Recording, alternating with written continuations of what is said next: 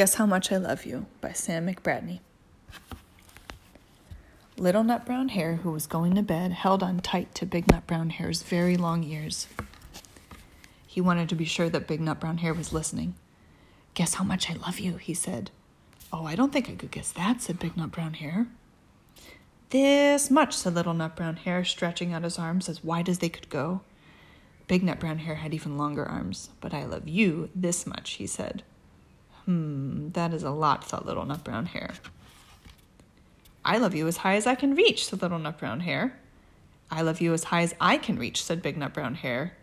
"That is very high," thought Little Nut Brown Hare. "I wish I had arms like that." Then Little Nut Brown Hare had a good idea. He tumbled upside down and reached up the tree trunk with his feet. "I love you all the way up to my toes," he said. "And I love you all the way up to your toes," said Big Nut Brown Hare, swinging him up over his head. "I love you as high as I can hop," laughed Little Nut Brown Hare, bouncing up and down. "But I love you as high as I can hop," smiled Big Nut Brown Hare, and he hopped so high that his ears touched the branches above. "That's good hopping," thought Little Nut Brown Hare. "I wish I could hop like that." "I love you all the way down the lane as far as the river," cried Little Nut Brown Hare. "I love you across the river and over the hills," said Big Nut Brown Hare. "That's very far," thought Little Nut Brown Hare. He was almost too sleepy to think anymore.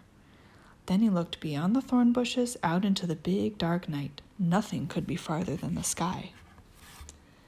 "I love you right up to the moon," he said, and he closed his eyes. "Oh, that's far," said Big Nut Brown Hare. "That is very, very far." Big Nut Brown Hare settled Little Nut Brown Hare into his bed of leaves. He leaned over and he kissed him good night. Then he lay down close by and he whispered with a smile, "I love you right up to the moon and back."